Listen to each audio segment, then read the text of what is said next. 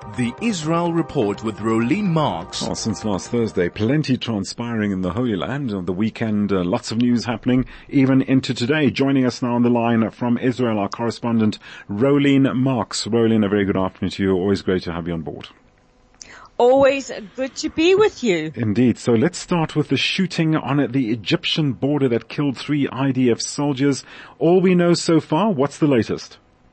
Well, so far what we know is that the IDF are busy conducting an investigation. Herzi Halevi, he's the IDF chief of staff, opened an investigation almost immediately. So let's take a look back at events as they transpired on Saturday. Mm-hmm. We had news breaking of an exchange of fire on the border with Egypt, which is highly unusual because normally the border is very, very quiet. A lot of questions coming out of this horrific incident.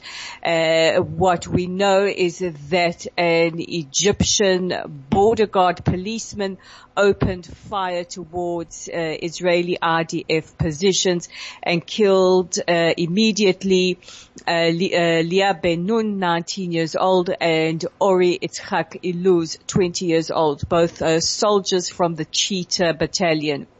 We know that soldiers then went on a manhunt. They weren't able to shoot back at the perpetrator. That's also up for discussion because there are a lot of rules of engagement that govern how the IDF respond. They weren't allowed to shoot back, so that is also up for discussion. How do our soldiers engage when they come under fire like this?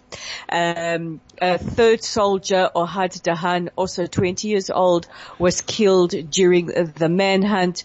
The perpetrator, who today has been identified as Mohammed Saleh, he was 22 years old, and he was apparently armed with a Quran, a knife, and 6 magazines for his firearm. So this has raised suspicions of the Egyptians, and who are giving Israel their full cooperation. And initially they said that the police officer was chasing a drug smuggler, but as more and more details started to emerge, it appears that he had what they call nationalistic motives, and it led to the tragic murder of 3 of our officers. So, Rolene, sorry to interrupt. So this looks like just, you could say, a renegade incident. It's got nothing to do with any frayed relations between Egypt and Israel. Absolutely not. Absolutely not. In fact, Israel and Egypt are going to want to do everything possible to ensure that these relations remain absolutely intact. In fact, the Egyptians have assured the Prime Minister of their full cooperation and will be investigating this as well. But what was very curious is that even before the Egyptian officials released the details of Saleh, social media was already filled with photos and praise for him for killing these Israeli soldiers. And right now what we do know is that there are a lot of questions around this. The IDF Ramatkal, the chief of staff, says there are lessons that have to be drawn from this horrific event, and investigations are underway. And it looks as if also Amnesty International joining the bandwagon with their anti-Israel stance, because a board member now mentioned recently that, well, not recently, in fact it was yesterday, over the weekend, that Israel does not exist. What's going on here? Well, I don't know. Right now, looking at the way that Amnesty International seem to behave, I think this is probably a prerequisite for being inducted onto their board. So this is Rasha Abdel Latif sharing a message on social media that there is nothing called Palestine. It is Israeli territory, and also carrying on to make some really scurrilous accusations against Israel. She defended the firing of rockets. These are indiscriminate rockets fired at Israeli civilians. Even Amnesty International admits that rockets fired on civilians is a war crime, but somehow she did not get the memo. Now, Amnesty International, as we know, in recent years has been steadily sliding downhill, really joining the ranks of the anti-Israel establishment. In fact, going so far as to lead the anti-Israel establishment with this libelous claim, this slur that Israel is an apartheid state.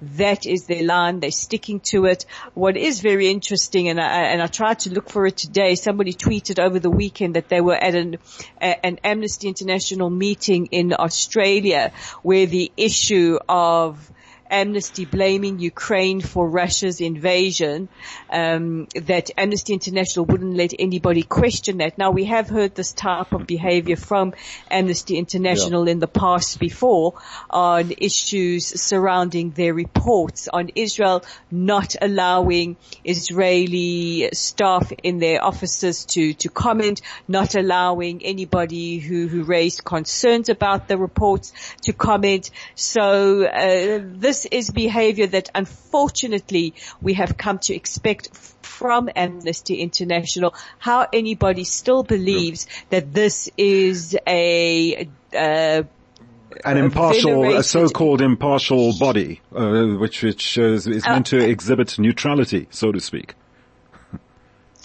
Not only impartial, I mean, this is an NGO that monitors human rights, but how they are so profoundly focused in one area that, take away the fact that I work with this information all day, this obsessive focus on one area, one conflict at the expense of conflicts around the world, that kind of tells you something and where they are headed. Rolene, has there been any reaction to this individual? Has anybody spoken out about it? Has somebody at least advised Amnesty to enlighten? Is it Latif? The surname is Latif, as to, what the situation is regarding Amnesty's, supposed outlook?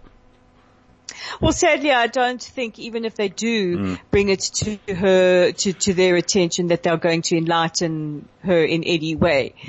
They might give her a very piecemeal, naughty, don't say Israel doesn't exist. But the reality that we know is that there are advocates for Israel in our current state, as the nation state of the Jewish people, to be done away with because of their support for groups like the boycott, divestment and sanctions movement. Yeah, okay. Rolene, it is Monday. Let us at least end off with a feel-good story, a sporting story, the historic moment, for the Israeli team at the Under-20 World Cup, beating my global favorite Brazil and moving on to the semi-finals. What an achievement. It's a first for them, isn't it?